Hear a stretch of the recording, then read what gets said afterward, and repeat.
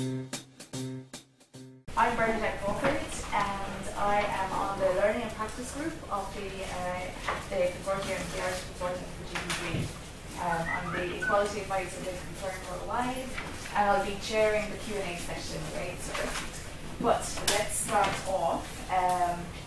We actually, the consortium wouldn't have been able to be in this space. It is a wonderful space in the Trinity Long Run Hub without our collaborations and partnerships with our colleagues in Trinity. So I want to ask Gillian to do some opening remarks. Hello everybody, and you're very welcome here to Trinity's Long Run Hub. I'm Gillian Wiley. I work in the Irish School of Ecumenics. I teach on Masters in International Peace Studies in that department. We're one of the departments collaborating with the Consortium on Gender-Based Violence in this two-part series on masculinities in transformation. So on behalf of my department and also the Centre for Gender and Women's Studies at Trinity, and also the Long Run Hub itself, and also the Trinity International Development Initiative, TIDI, which is a network of researchers across the whole university who are interested in development issues broadly. We have been very happy to have this chance to work with the consortium in relation to this series about masculinities in transformation. I say TIDI, the remit of TIDI as a network across the university is any issue that relates to issues of sustainable development, and obviously gender issues are very key in the work that TIDI does. The Long Run Hub has an ongoing research theme, identities in transformation, and it fits very nicely with the question of changing masculinities. Gender and Women's Studies, as is obvious from its title, has a broad remit in the field of women's issues, but has over the last years broadened to think about gender more widely and the construction of masculinities as well as femininities. And then in my own department, we are teaching our students around and researching around issues related to gender as it shapes war and peace in particular. So I think for all of us, the four Trinity units who have been privileged to take part in this series, this is a very happy cooperation that is taking place with the Consortium on Gender-Based Violence. The first of these talks was in October. We had Dean Peacock from Sonke Gender Justice in South Africa. And Dean, I hope many of you were there, I imagine you were. Dean spoke very engagingly and interestingly about the work that Sonke has done in the last decades to work with community groups and men's groups about changing gender roles, challenging gender-based violence, using the law, using political platforms to challenge gendered norms in South Africa. And he did say to us that Michael Flood is great. So you have been flagged by a previous speaker, so we're sure that he's correct. So we're absolutely delighted that Michael is here, and particularly given Michael's work on the issue of engaging men and boys in violence prevention, and particularly how that relates to wider work for gender equality in societies, both where he's from, in Australia, and I imagine with global significance as well. So I am absolutely thrilled that we're about to hear him speak, but I think he's going to be introduced formally by Carmel, yes, Carmel Irandust from World Vision in Ireland. Carmel is a graduate of the Peace Studies Masters in my department, and it's a great thrill for us that she's gone on from her studies with us to become the Policy and Advocacy Officer for World Vision, and she brings a great energy to that role. Only last week she organised a different event in Trinity related to the showing of a film about humanity celebrating World Human Rights Day. So Carmel is always looking for new ways to engage with people on the issues that concern everyone working in the field of development, particularly today, questions of gender equality and development. So I'm delighted to ask Carmen to say a few words about the consortium and to introduce myself. Welcome, and welcome. On behalf of the Irish Consortium on Gender-Based Violence, serving as the chair of the Learning and Practice Group of this ICGP, I would like to warmly welcome each one of you in this room, because although we think that it's casual to actually have the development and humanitarian field uniting their efforts to discuss about this important theme with academia, is not that casual really. It's actually something very unique, and we hope to promote these spaces more and more together. But I would like to say that we were lucky to have Mr. Dean Peacock with us, and we're even luckier today to have in our Masculinities in Transformation series Michael Flood with us. And just a few words about the Irish Consortium on Gender-Based Violence, with your permission. You have seen some reports or some documents about who we are and what we do. But let me tell you a bit more. So it was formed in 2005, and it brings together Irish humanitarian and development organizations, together with Irish Aid and with the Irish Defence Force, in a very unique consortium that is tackling gender-based violence and trying to promote gender equality. And so what we try to do is to really explore with 12 different organizations, Irish Aid and the Irish Defence Forces, to see what are the best ways to be able to give a voice and protect the rights of women and girls all around the world. And you can see, actually, some of you may have been there, we have launched a report a couple of weeks ago that is called Women, War and Displacement. And it illustrates the connection between conflict, displacement, and gender-based violence. You may find some copies outside. I have said the word women and girls a lot, and you may hear it also a lot, but it's because today there is enough evidence to say that 91% of the gender-based violence against women is perpetrated by men.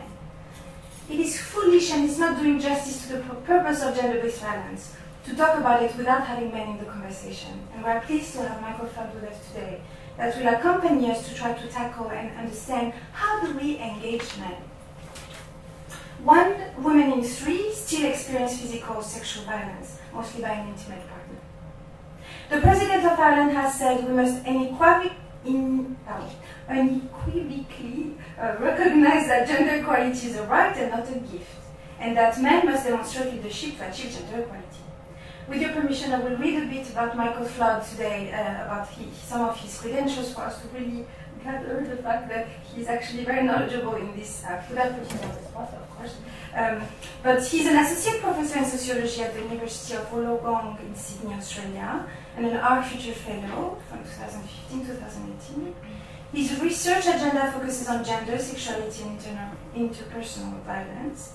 He conducts research on the organization of heterosexual men's social and sexual lives, and relations, and more widely on gender and sexual relations.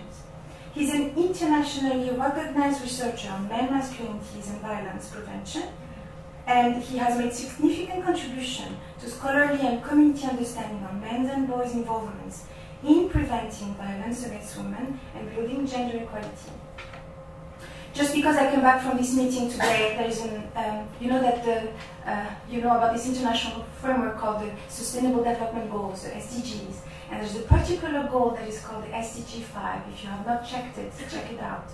And we know from fact as well and from experience that all of these goals are intertwined, and we cannot promote gender equality until and unless each of these goals have this strong foundation. And before I give the floor to Ms. Dr. Michael Flood, I will leave you with this image I like to use to illustrate why and what is it that we're trying to do in this space and this conversation. The world of humanity has 2 wings, one is woman and one is man, and not until both wings are equally developed can the bird fly. Should one wing remain weak, flight is impossible. Thank you.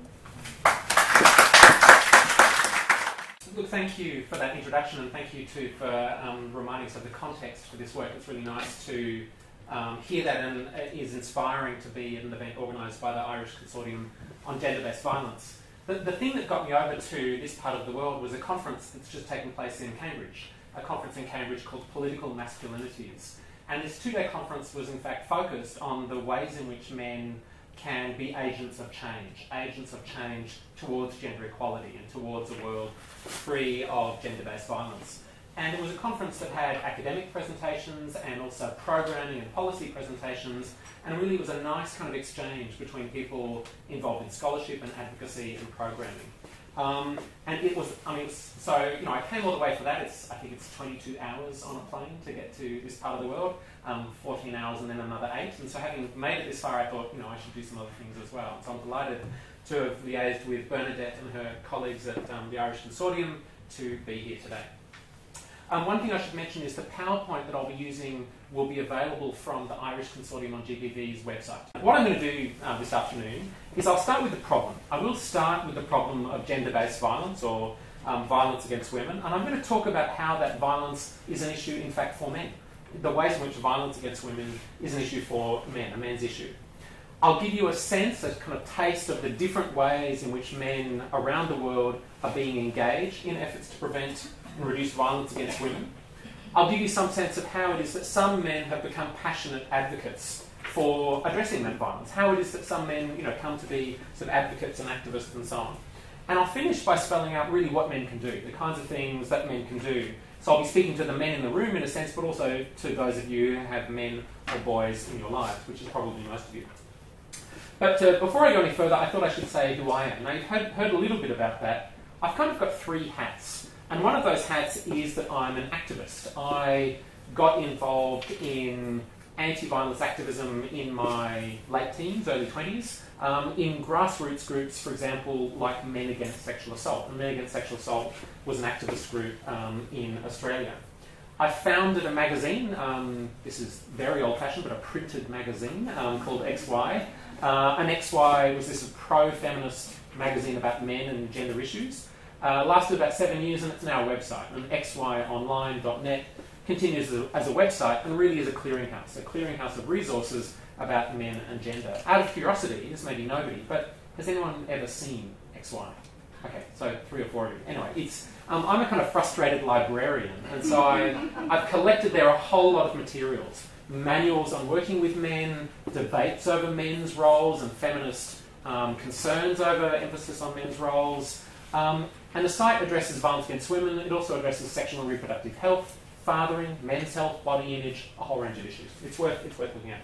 I've also been involved in the White Ribbon Campaign, which is a campaign for men to show their concern about violence against women by wearing a white ribbon, typically around the 16 days of activism. I've also been involved as a community educator, working with nurses, with doctors, going to schools and talking to young people and so on safe sex, on violence, on other kinds of issues. And finally, I'm an academic. I'm good at reading and writing. And I do research, I do funded research on the roles men can play in preventing violence against women. And I write on some other issues as well. I've been writing recently, for example, on the ways in which pornography is shaping young men's sexual lives and sexual behaviours. And I'm increasingly concerned about the role that pornography is playing, particularly for young heterosexual men, in terms of their potential sexual coerciveness. But as I said, I'm going to start with a little bit about kind of what violence against women is. And I'm conscious that I'm using the term violence against women or men's violence against women. And I'm doing so at an event that uses the term gender-based violence. And I think there's debate over the terms we use. And there are other terms, of course, domestic violence, sexual violence, family violence, and so on. And any term we use will both include and exclude. Any term we use will be loaded in certain sorts of ways. And I don't think there are any terms that are entirely satisfactory. But I'm going to stick with the phrase men's violence against women. So, I'm going to run through, in about 5 minutes, 40 decades of feminist and academic insight about this. And I'm not going to do it justice. But one of the first things that feminists did was listen to women. Listen to women's accounts of the things they found hurtful or degrading or threatening or frightening and so on. And feminist work has named a wide variety of forms of violence that women and girls experience, perpetrated, as you heard, largely by men and boys. And so feminists and others have named a kind of wide range of behaviours which women find threatening, violent or harassing. So one thing that's happened is we now have language. We have language for things that were previously invisible, taken for granted. And of course there's a long way to go still. And there are many times when violence occurs, but it's not named as violence or reported and so on. But we now have a language. We have a language for naming patterns of violence between intimate partners or spouses, domestic and family violence, for example. We have a language for naming patterns of behaviour where one person pressures or coerces or forces another person into some kind of sexual activity, sexual violence, marital assault and so on. We have terms for sexual abuse and physical abuse of children. We have terms for culturally specific forms of violence that are more common in some contexts than others. So that's one really significant insight. And one really important thing here is that it's named the patterns of violence and abuse that were normalised, that were taken for granted, that were just what husbands do with their wives, that were just what boys do to girls, that were just what women have to put up with on the street, and so on. And of course, there's still a long way to go. So, broadening and challenging dominant definitions of violence, and that's still a real challenge. So, for example, there's this notion of kind of real rape. Real rape is when a woman is sexually assaulted in public, in a dark alley. Sexually assaulted in a dark alley by a man she doesn't know. He seriously physically assaults her, causing injuries, and he sexually assaults her. And that stereotype of real rape, in fact, doesn't fit what the majority of rapes look like. The majority of rapes and sexual assaults are by men known to the woman, are often in a familiar location, her house, his house, their car. Often don't involve severe physical violence, often don't involve severe injuries, and so on. And the fact that the dominant definition is so narrow means that many women whose experiences do fit the legal definition of sexual assault don't report, don't tell their friends, blame themselves, don't tell police, and so on.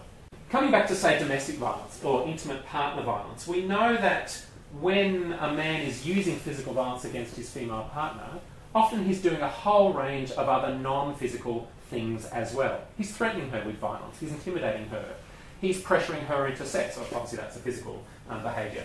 He may be constantly putting her down, using names and insults and so on. He may be battering her self-esteem, in other words. He may be controlling her movements and policing her contact with other people, with friends and family and so on. He may be isolating her from others. And of course, he's likely to be minimising and denying his own use of violence, to be blaming her for the violence, if only you were a better wife, if only you did what I said, if only you didn't look at other men, and so on, and blaming her. And in fact, there's something called the power and control wheel. Hands up if you've seen this, the power and control wheel. So this is a kind of depiction of the typical pattern of domestic violence. And what it highlights is that, I'm sure you can't use the text, can't do the text, but it says using intimidation, using emotional abuse, using isolation, minimising, denying and blaming, using children, using male privilege, and using economic abuse. And there's text underneath that goes into that in more detail. What this power and control wheel is illustrating is that when it comes to, say, domestic violence or violence by a man against a woman in a household, typically what we're talking about, in fact, is a pattern of power and control, where physical violence is in fact accompanied by a whole series of other abusive and controlling behaviours. And in fact, it may be the case that there's no physical violence at all. He's never hitting her. He's never physically assaulting her, but he is controlling her movements, he is isolating her, he's putting her down, and so on. And then the question then is, well, do we call that domestic violence? There's no physical violence involved. There's no bruises, there's no scars, and yet there's something deeply abusive, deeply harmful going on. Rather than resolving that debate, I think it's just worth pointing to the kind of complexity of what's going on here. And in fact, there's a continuum. There's a continuum of behaviours. And media and public commentary often focuses on what's on the right-hand end of that continuum, the kind of severe forms of physical violence and sexual violence. Sexual violence by men unknown to the female victim, serious physical violence involving bruises, involving broken bones, or indeed involving death. But what we know from the research and from women's own experience is that in fact there's a continuum. There's a wide range of forms of behaviour that women find threatening or intrusive or harassing, and in fact they're linked to each other. That the more that we tolerate, for example, sexist language and sexist jokes, the more then that we allow sexual harassment, sexual intrusions, other forms of gender-based harassment, and from that the more that we allow more blunt or explicit forms of violence. So there's a continuum of range of violence, and in fact they're linked. So one thing that's important to recognise here is that when a woman is sexually assaulted by a man, or beaten by a man, or controlled and coerced by a man, that man probably doesn't fit any kind of profile of someone who's sick or mentally ill. In fact, most violence is perpetrated by normal men who fit the psychological profiles of men in general, in normal families.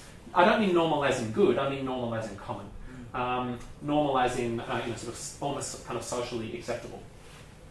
And we know too that violence is a choice, that in that classic situation where a man is using violence against his female partner, he will do so very carefully. He won't assault his female partner in front of his boss at the work barbecue. He won't assault his female partner in front of the priest. He's more likely to do so in private and in carefully chosen and strategic ways. In careful and strategic ways. He may work himself up into a kind of righteous anger, so his violence may look like a loss of control, but it's probably not in fact a loss of control. It's quite strategic and careful. And the final thing to say here is that the links I've been drawing between men and men's use of violence and so on are not biological. They are social and cultural. They're deeply social and cultural in origins, and I'm going to come to that in a minute. I've been focusing on men's violence against women. Of course, we have to acknowledge that men too are the victims of violence. In fact, in my country at least, men are more often the victims of violence than women. Most victims of physical assault in Australia are men, and their perpetrators overwhelmingly are other men. Men are most at risk of violence from other men, and in fact there's an epidemic of male-male violence that we are thoroughly blind to. We blame alcohol and other causes, rather than the dynamics of power and gender between men. And of course, some men are the victims of violence by women. The victims of sexual violence, the victims of domestic violence. They're not 1 in 3, they're not 1 in 5, they're a tiny minority of the victims of the patterns of power and control I've described, but they are nevertheless a proportion of those victims. So, I'm going to ask you a question. Let's assume that each of you has an 18-year-old daughter, let's say, or 18-year-old sister, and she's single, and she's sick of being single, she wants a boyfriend. She's heterosexual, she wants a boyfriend. And she's lucky that in the room next door there are 1,000 men who are potential... this is probably actually what it feels like on dating websites. Probably if you've ever been on, I don't know what the dating websites in this country are, but OkCupid is a common one in Australia, for example. Probably for some women it does feel like there are 1,000 men who are interested in dating each of those individual women. Anyway, so you've got an 18-year-old sister or daughter or friend. She wants someone to date. There's 1,000 men in the room next door. Which of those men are going to treat her with respect and care and would never use violence against her? And on the other hand, which men will be dangerous for her? Which men are more likely to use violence against her? So I want to ask you, what would it be useful for you to know to predict which of those men will or won't use violence? What would it be useful for you to know? How they treat their pets. Okay, that's an interesting one. Okay. Yeah, that's really interesting. There is there's a growing body of evidence that abuse of pets is a really reliable risk marker of abuse of other people. So yeah, that's an interesting one. So if you know, for example, that those men are literally being cruel and hurtful to dogs and cats and other pets, that would be a bad sign. What else? They witness violence as children themselves. Okay. What might that tell you? Let's say that some of those men, which is incredibly likely, have grown up seeing violence, say by their fathers against their mothers. What might that tell you? So you know that, let's say okay, this guy has witnessed violence by his dad against his mum. What might you then conclude from that? Or how would that be useful information? Somehow that it's okay, there's a way to deal with whatever issues, it's okay to perpetrate violence. Okay, so the thesis here is that those men who witness violence as children, witness or exposed to violence as children, will be more likely to use violence themselves. Now, that's true. There is evidence that children, and especially boys, less so girls, but especially boys who grow up witnessing or being exposed to violence in their families are more likely to use violence themselves. And there's 2 causal chains there. One is about social learning. Social learning, my dad does that to my mum, it must be okay. That's how you resolve conflicts, or that's how you get your way. Another pathway is trauma. That living and witnessing violence is deeply traumatic for children, and in fact can limit boys' abilities, for example, to be empathetic as adults. But it's not inevitable. These patterns are not inevitable. And indeed, some boys and girls who've seen violence as children will grow up passionately committed to never living in that way themselves. But so I might tell you something, but none of these are defining risk markers. In fact, what else might it be useful for you to know? Dating history would be great. What might you want to know about their dating history? So a guy who's had 30 previous girlfriends, each for 2 weeks, maybe just extraordinarily unlucky at finding people who will commit. I mean, probably that's not the case, but in a sense, I'd be less worried if he has had lots of sexual experience or little sexual experience. I'd be more concerned, how has he treated them? So if we had perfect information, we'd be interviewing his previous girlfriends. That would be a really good source of information because, and this makes obvious sense, the most reliable predictor of whether an adult man will use violence against a woman is him having done so previously. So, knowledge about how each of those 1,000 men have treated their girlfriends in the past, that would be great. Also, how they treat their mums and their female friends and so on. Is there anything else you might want to know? Level of self-esteem. Okay, that's an interesting one because I think the research on insecurity is complex. It does show that pattern of men who are kind of heavily invested in being the kind of man in the relationship and wearing the pants and being dominant, and where that feels threatened, then try to recapture that sense of power and control using violence. There's also some research to show, for example, that in relation to bullying and sexual harassment, sometimes that's done by the most confident people. People who don't have low self-esteem at all. In fact, they're very confident of their ability to, to get girls or to treat others in demeaning ways. So self-esteem is complex, I think, in terms of the thing that might, how it might play out. So I'll give you a bit of analysis here. So I'm going to talk about 3 broad clusters of factor that shape men's violence against women. And the most important one is the first. The ways in which gender, women's and men's lives, and the meanings given to women's and men's lives are organised. The most important determinants or risk factors or causes, whatever term you want to use, are found in gender norms and gender relations. So let's look at some of these. And then there's the other 2, and I'll go through those as well. So the first one is about attitudes and beliefs. So, if you really wanted to know about those 1,000 men, you'd administer a survey. You'd administer a survey, one of the kind of reliable surveys that are out there about attitudes. Attitudes towards gender, attitudes towards sex, attitudes towards women, attitudes towards violence. Because it's consistently found that men with more sexist attitudes, men with more hostile attitudes towards women, are more likely to use violence than other men. Putting that the other way around, men who have respectful and gender-equal, non-sexist attitudes are far less likely to use violence against women than the first group of men. And in fact, those individual attitudes are often grounded, are often based in wider norms. Kind of wider norms about what it means to be a man or a woman. Wider norms about how people should behave. So, for example, research among young men and women in Australia, in the US, and I imagine in Ireland, shows a kind of pressure on girls. A pressure on girls to be sexual objects, to see themselves only in terms of their sexual status and their sexual availability. A pressure on boys to kind of push girls, to see how far they can get, to not take no for an answer and so on. There are also questions of gender that shape violence in relationships and families. A key predictor is inequality. If it's an unequal relationship, if, for example, it's a 25-year-old guy and a 16-year-old girl, and there's an inequality in terms of how they treat each other, who makes decisions and so on, that increases the likelihood of violence. Likewise, in families that are male-dominated, where there's male economic power, male decision-making power, have higher levels of violence, especially when there's also conflict, especially when there's also marital conflict. So if you've got a deeply unequal relationship, kind of powerful husband, subordinate wife, and there's disagreement and conflict between them, then you get higher levels of domestic violence. Strangely enough, if it's like that, but they both agree on this inequality of power, you don't get levels of violence. It's not ideal, but it works in different kinds of ways. I mentioned peer groups. Peer groups are a factor too. And research, for example, on college campuses, on university campuses, finds that one risk marker for men sexually assaulting women is if they've got male friends who also sexually assault women and who think sexual assault is okay. Who kind of thinks, yeah, she's really drunk, but take her off to a bedroom and see what you can do. Or is happy kind of rating girls on their appearance, or happy talking about girls as, the term in my country is slut. Is it slag in this country? Isn't that charming? Isn't that lovely?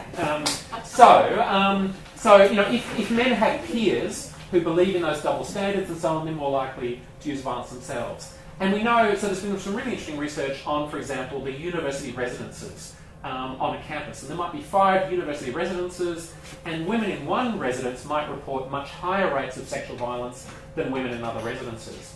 And so people have done research on what's shaping that. And some things that shape that are residences where there's kind of sexist norms about women's and men's behaviour, where there's strong codes of male bonding, where there's gender segregation, what you were talking about, women and men aren't friends, they kind of see each other as alien creatures, where there's high consumption of alcohol, where there's use of pornography, and so on. So in other words, there are risk factors for sexual assault, domestic violence, not just at the level of individuals, but at the level of peers and peer cultures, at the level of institutions. Finally, there are risk factors to do with gender at the levels of entire communities. There are some communities that have more violent supportive attitudes, more unequal gender roles, stronger codes of male honour, for example, of male dominance, and you get higher levels of violence against women in those cultures and communities. So we often say in this field, violence against women crosses all classes and communities. Now it does. Rich and poor women are sexually assaulted, rich and poor men use domestic violence and so on. But violence against women doesn't cross classes and communities evenly. It's shaped by other social factors, including gender norms. But it's shaped by some other things as well. So I'll look briefly at those. So, and this is good news for those of you who work in domestic violence centres or support domestic violence resources. There's evidence that when a community has domestic violence resources, when it's got phone lines and good police response and legal advocacy programs, then women are less likely to suffer intimate partner violence, domestic violence. One thing that changes is they're more likely to get out. They get out more quickly. Rather than the average age at which women stay in a violent relationship being 15 years, it goes down to 7 years or 6 years and so on. Violence in the community is a factor, and the most powerful example I can think of is in my country among Indigenous communities or Aboriginal communities. There are very high rates of all forms of violence in Indigenous communities, by men against women, by men against men, by women against men, by children against adults and so on. All kinds of violence, particularly in rural and remote Indigenous communities with very high levels of disadvantage. So for example, rates of intimate partner homicide, where someone is killed by their intimate partner, are 36 times higher in Indigenous communities than non-Indigenous communities. And one thing that's going on there is very high levels of violence in general. So that domestic violence becomes part of and wrapped up in and tolerated by and intensified by other patterns of violence. I've already mentioned childhood exposure to intimate partner violence as a risk factor as well. So there are other factors that are less to do with gender and are more to do with advantage and disadvantage. So we know, for example, that there are higher levels of domestic violence in poor communities, in disadvantaged communities. And it's not that having less money in your pocket means you have to hit somebody or have to be hit. Instead, it's the things that go along with poverty. Things like crowding and stress and hopelessness and conflict, and for some men, a sense of inadequacy. Some interesting international research about sort of rapidly changing economies in Africa and elsewhere, where men lose access to being the breadwinner. And particularly where the social norm is still men should be the breadwinner, some men try to find other ways to kind of assert their manhood, including through violence. Lack of social connections is an issue too. If we think, for example, about young women, about teenage girls, if teenage girls aren't in school and who have parents who aren't really supervising or actively involved in their parenting, parents who don't know where they are, for example, at night and so on, they're at greater risk of violence.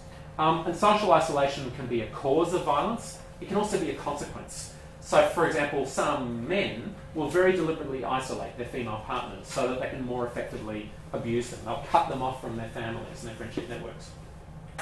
There are other things at the level of, so I've talked about poverty among individuals and families. Poverty and disadvantage also make a difference at the neighbourhood level. People are less likely to step in, to go around next door and say, "Are you okay? I heard that argument last night. Can I help you? Should I call the police?" People are less likely to intervene, to support each other, and so on, when there's low levels of kind of of a sense of community and so on. In Indigenous communities in Australia, colonisation and racism have a profound impact on domestic violence. The kind of breakdown of family and community because of racism, because of 200 years of racism and colonialism. Personality characteristics are a factor too. Now, I always sometimes hesitate to mention this because I think out in the community, personality characteristics is kind of number one. Why do some men, hit their wives? Oh, it's because they're crazy or there's something wrong with their heads. That's not generally true. But things like borderline personality disorder or mood disorders or depression are a risk factor, can be a risk factor. And I'm not saying something stupid here like, everybody with mental health issues will be involved in domestic violence and vice versa. That's not true, but it's a risk factor. Alcohol and substance abuse are a risk factor. Again, the interview this morning was me trying to steer away from kind of stupid accounts of how alcohol plays a role in domestic violence. So for me, for example, no matter how drunk I get, I'm never going to hit or assault anybody. It's just not going to happen. But alcohol does play a role. So for example, some perpetrators will use being drunk or being stoned or high or whatever as a way to minimise their own responsibility for violence. I was drunk, I didn't know what I was doing. And likewise, when a woman is drunk, she may be seen as more sexually available, or indeed, someone might be deliberately getting her drunk as a way to lower her resistance, her ability to resist sexual assault and sexual coercion. Does anyone know what the most common drug is in people's drinks that facilitates date rape? Alcohol. Okay. Okay, so final thing is situational factors. We know that there are some times and settings when the risk of violence goes up. So for example, if a woman has been living with violence in a marital relationship or a cohabiting relationship and she leaves, the time around when she leaves is the most dangerous time for her in terms of intimate homicide. So women who've been living with violence already, the risk of violence goes up. The severity of that violence often goes up when she then separates. Okay. That's my kind of, it wasn't 5 minutes at all actually, but that's my account of the kind of factors that shape men's violence against women at a kind of multi-level. And I wanted to acknowledge that in fact the context for that violence are shifting, and so is that violence itself. So there's been lots of attention in Australia, for example, to what people call revenge pornography. Hands up if you've heard the phrase revenge pornography. Okay, I've got colleagues in Australia who don't like the term because it's not always for revenge. Pornography, calling it pornography can kind of legitimise it and so on. But what we're talking about is the non-consensual, so the unwanted, the non-consensual production or distribution of sexually explicit images. So let's say a boyfriend and girlfriend have taken sexually explicit images together with each other's knowledge, but then he distributes it after they break up. Or he takes a photo or a video of them having sex without her knowledge and distributes it. Those kinds of things. That's what revenge pornography refers to. So we've got new mediums for abuse. The internet, mobile phones and so on are generating new places where new forms of abuse, such as circulating images without someone's consent, which does profound harm to them. But spaces like the internet are also new mediums for old forms of abuse.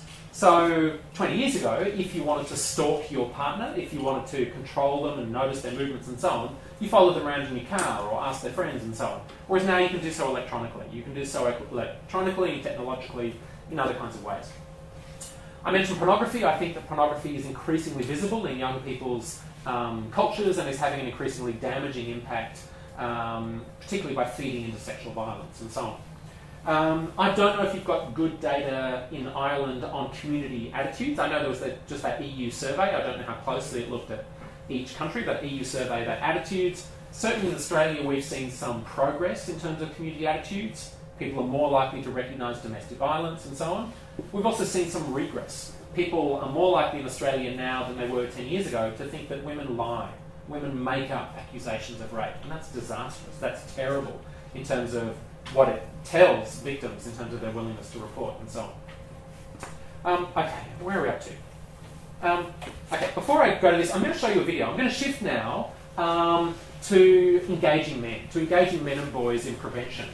And in the violence prevention field, there have been all kinds of shifts, but two important shifts are, one, a shift to primary prevention, a growing attention to the challenge of preventing and reducing that violence in the first place. We have to respond to victims and survivors, we have to hold perpetrators accountable, but we also have to take steps to stop that violence from occurring in the first place.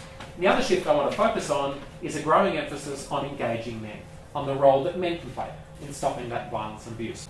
Anyway, so there's been a shift to the notion that we need to engage men in this field. And really that's driven by three kinds of rationales. One, that violence against women and girls is perpetrated overwhelmingly by boys and men.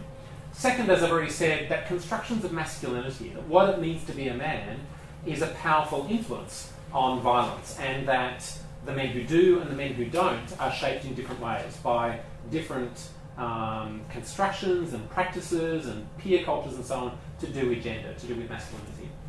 And the third insight is a more hopeful, a more optimistic one, that it recognises that many boys and men are already living in non-violent ways, that many boys and men already treat the women and girls in their lives with respect and care and so on, and that men, as well as many men as well as already behaving non-violently in their own lives, are taking public advocacy roles in trade unions, in social movements, in governments and elsewhere. And so that's really where this kind of engaging men emphasis comes from. It also is driven by some other insights as well. One is that to change men, that in fact it's often other men who are most effective at doing so. And there's kind of something troubling here, something depressing here, that sometimes men will listen much more readily to other men, will listen much more readily to men than to women. So in fact, what was that? Always. Always, okay. So people have even done experiments where they get two matched groups of men and give them both the same text, give lectures using the same text, exactly the same words, but one read by a man and one read by a woman about gender violence and so on. And the one read by the man, the men in the audience go, he had some reasonable points to make, there was some interesting material there. The one read by the woman, they're much more likely to say man-hater, feminazi, lesbian and so on, to judge it quite differently. So sometimes we need to use men to speak to other men, but of course it's also very important for men to listen to women and to hear women's experience. And I'll come back to what inspires men to get involved in this later on. The other thing is, if we want to make change, we need to make change in our institutions. And many of our institutions, in fact, are run by men. They're not run by poor men or working class men, they're run by rich, white, powerful men. But those men can be agents of change as well, and in fact can use their power for good. I mentioned Champions of Change there. There's a project in Australia which is trying to get senior male CEOs, so the kind of heads of banking and other kinds of big corporate institutions, to be male champions of change, to be advocates for gender justice and gender equality. And of course, if we only work with women, trying to improve women's access to gender equality in their relationships and households and so on, and then we send them home to men who've not changed at all, who know nothing about what's going on and about this kind of project, then that's deeply unfair to those women, that in fact inviting men in is more likely to make change. So that's the kind of rationale why there's been this attention now to the role men can play. I'm going to focus today, as you've already guessed, on primary prevention, on efforts not to respond to victims and perpetrators, although that's very important, but efforts to prevent initial perpetration, initial victimisation. And I'm going to give you a fairly speedy taste, of a number of different ways in which people have tried to engage men in this work. And people have tried to do this at different levels. Because we recognise that gender-based violence or men's violence against women is shaped by different levels of society. It's shaped at the individual level, the community level, the societal level. We also have to work at these multiple levels. And I'm going to run through 6 levels of intervention that start small and go up. They go from micro to macro. So the first one is working with individuals. This is the most micro level. So for example, if witnessing or experiencing violence in the home is a risk factor for using violence or suffering violence as an adult, then we should do something about that. We need effective programs for the boys and girls who are witnessing or experiencing violence. There have also been interventions in parenting. Interventions, for example, to encourage men to play positive and involved roles in their children's lives. So Men Care, for example. Men Care is an international campaign that tries to improve men's involvements in parenting. And it argues that that has spin-off benefits for domestic and sexual violence in terms of fostering non-violent, respectful forms of parenting among men. But it's really this second level where most work with men has been done. Face-to-face education and also communication and social marketing campaigns. So just to focus on face-to-face education, there's a whole stream of work now in schools in Australia, for example, in universities in the US, in universities in England, I believe, if the task force report that just came out is taken up, that involve face-to-face education with groups of men or with mixed-sex groups or groups of women. And so here are some examples. This is a US men's group talking about rape and sexual assault. This is kind of consent 101, where through discussion, these men learn about the importance of consent, why consent matters in their sexual relations with women or indeed other men, and how to do consent, what negotiating consent looks like. And negotiating consent is not, she didn't push me off, she didn't say no. Negotiating consent is checking out what you're doing, an explicit verbal or other forms of negotiation. And this is a more recent example, again, a program called Got Consent in the US. Sometimes this work is mixed sex. This is women and men in Liberia, in Africa, talking about gender roles and kind of working out ways collectively to have more respectful gender roles. But at this level of community education, there's also communication and social marketing. And I heard very briefly before this session that the Irish government is putting some money into a national social marketing campaign. I heard that money came from Services for Victims and Survivors, I think. That sounds terrible. But anyway, so communication and social marketing is a kind of popular strategy. This is one well-known campaign directed at men from the US called My Strength Is Not For Hurting, run by the organisation Men Can Stop Rape. So on the left, my strength is not for hurting, so when I was drunk, I backed off. On the right, my strength is not for hurting, so when she said no, I said okay. So you can see how this campaign is directing itself to men, trying to increase their norms of sexual consent, the practice of sexual consent. I've picked the ones that are heterosexual. There was a poster series that was same-sex as well, but these two are heterosexual as well. Again, my strength is not for hurting, so when I wanted to and she didn't, we didn't. On the right, my strength is not for hurting, so when she wasn't ready, I didn't push it. Can I ask you, what do you think about the tagline, my strength is not for hurting? What do you think they're trying to do there in this poster series? No, I think you're exactly right. I think what it's trying to do is take a traditional masculine quality, strength understood as power over, kind of strength over someone else, and redefine it as a kind of inner moral strength, an ethical strength, something like that.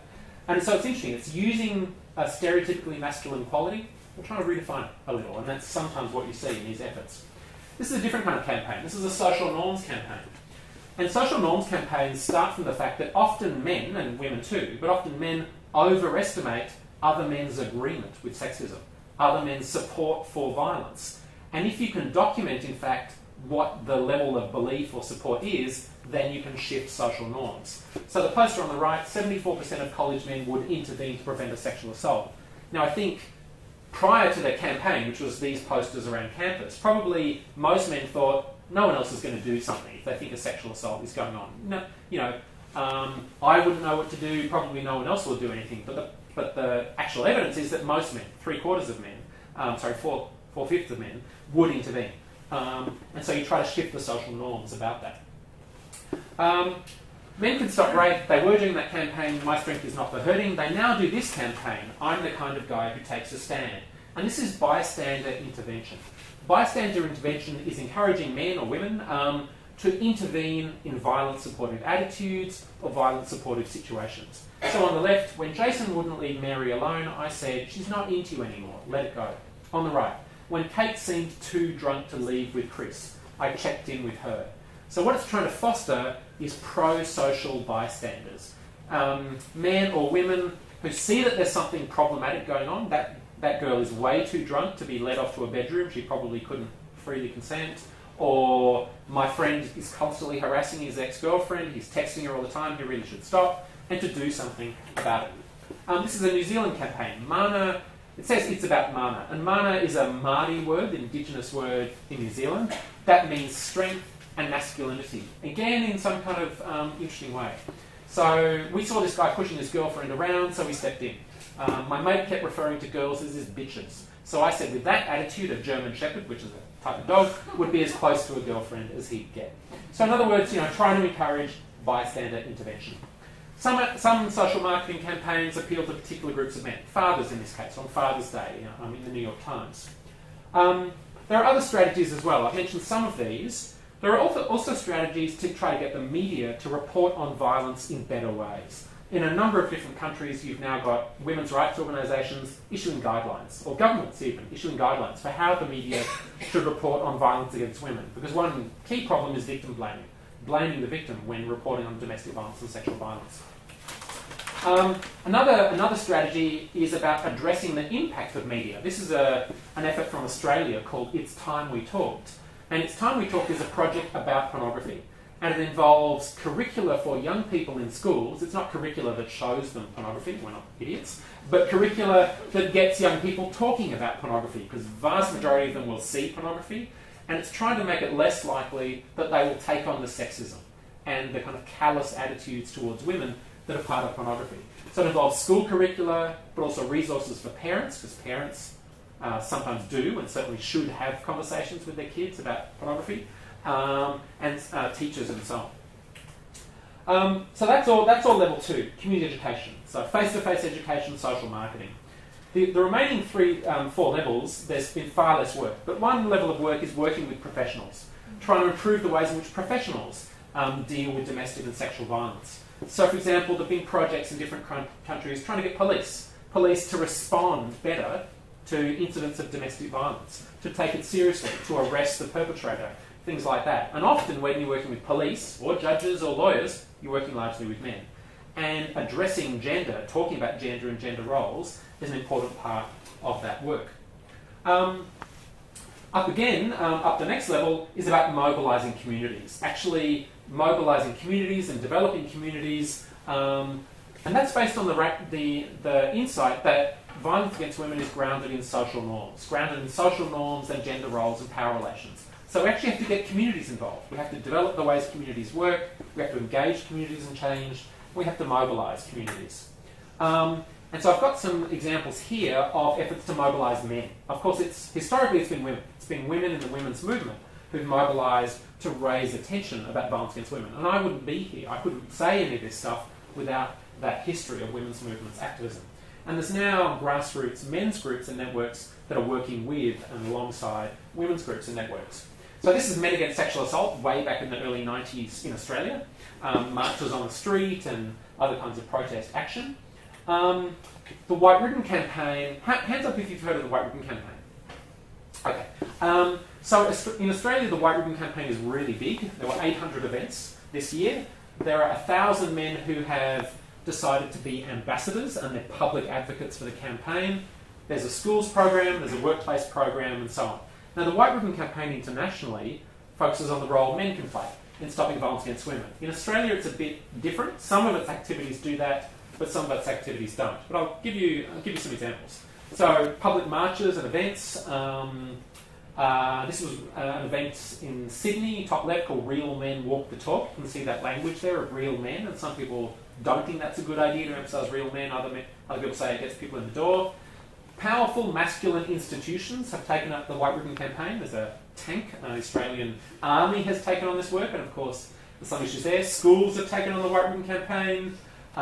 Faith leaders, top left, there's an interfaith meeting with Jewish and Islamic and Christian faith leaders pledging their support for addressing family violence. Trade unions, bottom left, and an image from New Zealand there.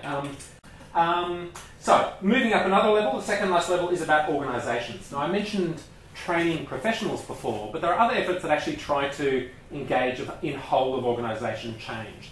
And we know that organisational efforts scale up violence prevention, and that in fact, if you want to do violence prevention well in a school, for example, or you want to do violence prevention well in a sporting code or in the military, you have to work at multiple levels. You have to work at the level of the formal culture, its policies, its processes. You have to work at the level of the informal culture, what's taken for granted, how people treat each other, how leaders speak, and so on. And so there's a real argument for engaging organisations in change. It's not done very often, but there are sort of promising whole-of-school violence prevention initiatives that have shown real impact. 2 examples from Australia of institutions taking action. One was the Australian Football League. The Australian Football League is one of our major sporting codes. And in the wake of a series of sexual assault scandals where elite level players were alleged to have sexually assaulted a number of women, they were under enormous pressure to take action, to do something about sexual assault. And they instituted a kind of multi-level policy involving codes of conduct for players, sanctions for committing domestic violence or sexual violence offences, or even just being alleged to commit those offences, an internal culture change campaign involving social marketing, and so on. So they really tried kind of multi-level action. Australian military went through a similar process, again in response to sort of high-profile incidents of sexual assault. Less systematic, but does involve new curricula for its recruits, involves policies and processes for the reporting of violence and so on. And there's a growing interest in Australia to campuses, what university campuses can do. In the next month or two, there's going to be national level data on levels of violence against women and girls on campuses, among staff and students. And the obvious question then will be, well, what should we do? And what I and others will be saying is you should do something like what's on the board there, a multi-level strategy that addresses campuses and campus cultures at multiple levels, from the senior leadership of the university to the education programs that students go through, and so on. The final level is law and policy. And law and policy are really important for victims and survivors and perpetrators, but they're also really important for prevention. They're important for, partly because they're symbolic. If a country has strong laws on domestic and sexual violence, that actually shifts community norms. It shifts community norms about what's seen as acceptable or unacceptable. Second, that's really important for sort of establishing particular strategies of prevention. Gun control, for example, or strategies on the availability of alcohol, or strategies for what can be shown on TV, or strategies for what can be taught in schools. So when I was in England last week, there was discussion about the national government's reluctance so far to mandate sexuality and relationships education. So it's not federally kind of mandated. Schools have to take that on. And that would be an obvious vehicle for encouraging healthy and respectful relationships among young people, is sexuality and relationships education. So law and policy matter. Okay, so let's pull back a bit and look at this field. Let's look at the men's anti-violence field. It's really well established. There are international networks like Men Engage. There have been international conferences. There have been 2 global symposia. There are various groups and so on. There's also a body of research that it works. There have been 3 published reviews of the 100 or 200 published studies out there on violence prevention work with men and boys. Some of that work is mixed sex, some of that work is just with men and boys, and there's evidence that if those interventions are designed well, and that's a big if, that can make a difference. Not all of those interventions work, but there's some evaluation evidence. This work has increasing international support. The United Nations Commission on the Status of Women, the Beijing Platform for Action, various international commitments have also emphasised the need to engage men and boys.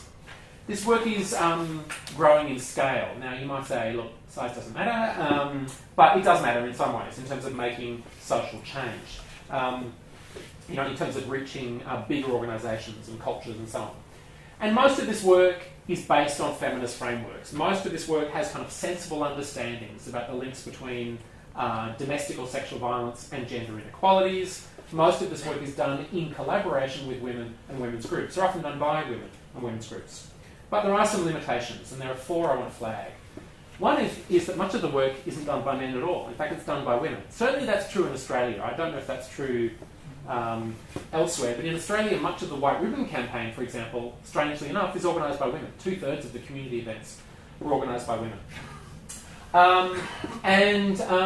There's a second issue too, that if we keep kind of emphasising the need to engage men, we can actually give the false impression that men should be in every room, in every program, in every service, and we make it less legitimate to have women only and women-focused programs, and that would be a serious mistake. Women-only, women-focused programs remain very, very important. But the emphasis on engaging men has kind of diminished the legitimacy of that work. And in some ways it's kind of pushed women aside. It's pushed the women's sector aside to some extent. And there's been some competition for funding. It's been rare, but it has happened. I think there was a case in England around the tampon tax, actually, and White Ribbon UK taking money from the tampon tax. I hear there was some controversy about that. And that's one of the few examples, I think, where there's actually been direct competition over funding. There's also a sense in which some of this work needs to be a bit smarter. So, for example, some of the work treats men as if men are all the same. And we know that's not true. We know that's not true. We know, for example, that men's lives, just like women's lives, are shaped by race and ethnicity, are shaped by class, are shaped by sexuality. So an intersectional framework that recognises that gender intersects. Gender intersects with other forms of social difference, race, class, and so on. We have to apply that to men as well. So sometimes the work with men treats men as homogenous, doesn't address some of the complexities of violence itself, and so on. And finally, we need to know a whole lot more about what works and doesn't work. We really need to know, for example, whether we need different strategies for kind of high-risk men who already have violence predisposing attitudes, as opposed to other men. We need to know what factors shape men's commitment and kind of sustained involvement in this work, and that's what some of my research is about. We need to know how other forms of social inequality and injustice shape men's involvements. Okay, so I wanted to ask you, why do you think some men, I've been talking a lot about men using violence and men perpetrating violence and men tolerating violence, which is all fairly depressing and confronting. How is it then that some men actually come to a passionate advocacy against violence, come to a commitment to not using violence themselves, a commitment to public activism addressing violence against women? What do you think would shape that? Yeah. So you express some reservations about this kind of constant focus on men's care for the women and girls in their lives as the only way to get them in the door. No, personalising it. Only personalising it. Okay. Yeah. But it is the case, and so I'm not disagreeing in pointing out that for some men that is what brings them in, is that kind of personal connection, is men hearing about women's experiences of violence. They're a partner or a wife or a sister and so on. Certainly for me that's been powerful, and the more that I talk about this with the women I know, with female friends and girlfriends and so on, the more I realise that probably every single woman I've ever met has experienced some kind of violence or abuse or harassment in her life, that this stuff is just ubiquitous.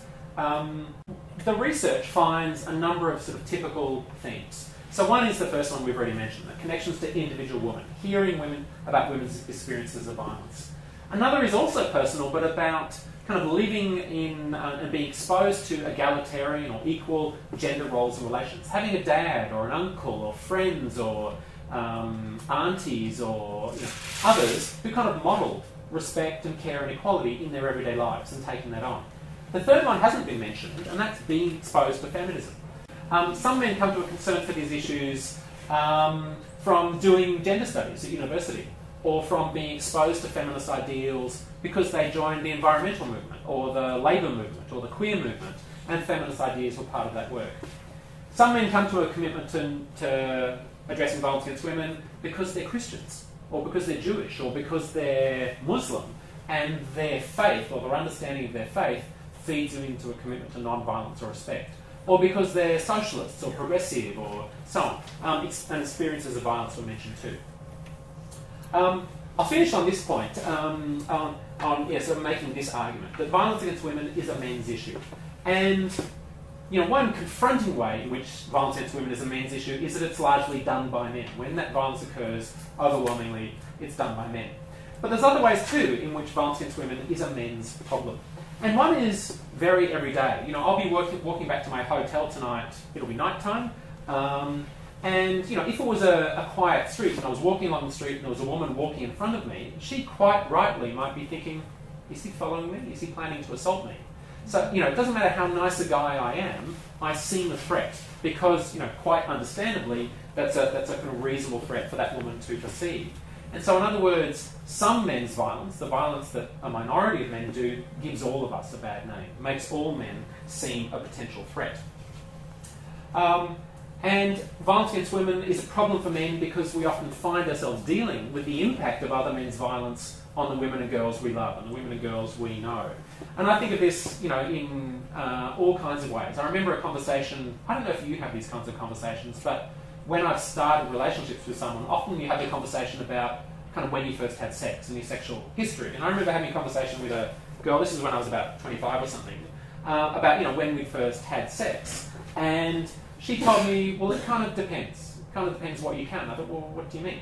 And I said, no, okay, when you first had intercourse. So, I was being quite specific because sex can mean all kinds of things. She said, well, it still kind of depends. And eventually she told me why, with some anxiety and self-consciousness. And it was because the first time she had intercourse, she was forced into it. She was sexually assaulted. That was her first experience of sexual intercourse. She lost her virginity to a rapist. It was a guy she knew, he was a guy she thought was a friend, and he sexually assaulted her at a party.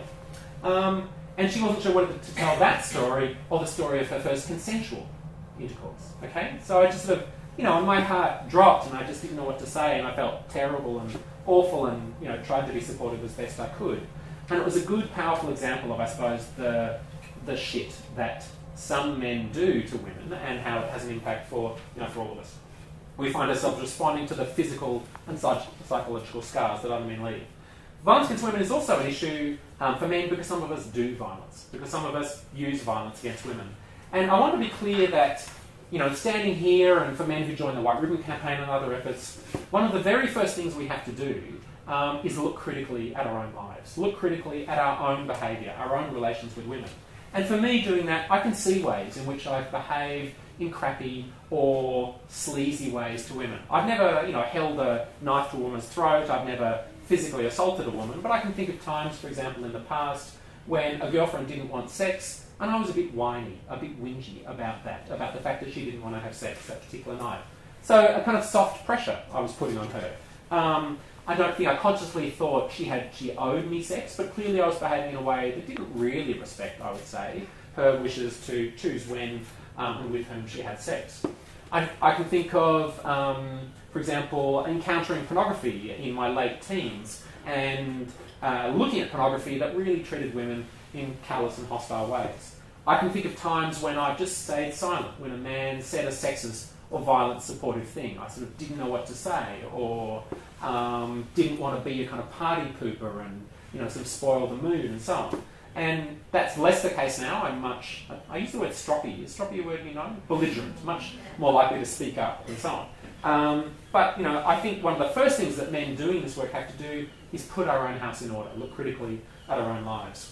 Now, because I somehow thought that I'd have much more time, even though there's no way I would, I had some slides that are really about what men should do. I'll just show you this slide and then I'll leap through to the end. So I think for men taking up this work, the first thing we have to do is put our own house in order. We have to look critically at our own lives and make sure that we behave in non-violent and respectful ways in our own lives. Second, we have to speak up. We have to speak up when we hear rape jokes or when we hear violent supportive commentary. We have to become positive bystanders. And I'm not talking here about kind of charging in, as a white knight when a woman is screaming, "Help me, help me." That doesn't happen very often. I have on several occasions intervened when women were actually having violence done to them, but that's less common than the kind of everyday dripping tap of violent supportive comments and behaviours that you will encounter. Third, we have to get stroppy. We have to, I'm glad I can use that word, I couldn't use it with some other people. We have to get stroppy. We have to make noise and take action. We have to join activist movements. We have to pressure our workplaces, our sporting clubs, our churches, and so on, and really start to build social change. So I say more of that in more detail, but let's end with some take-home messages. Engaging men is on the agenda. There's a growing push internationally, locally, to engage men. And there's no doubt there are effective ways we can do that, effective ways to engage men in personal change and social change. So, if you're a man who cares for women, if you're a man who cares for justice, who cares for gender justice, for gender equality, then act. Act to end violence against women. Thanks.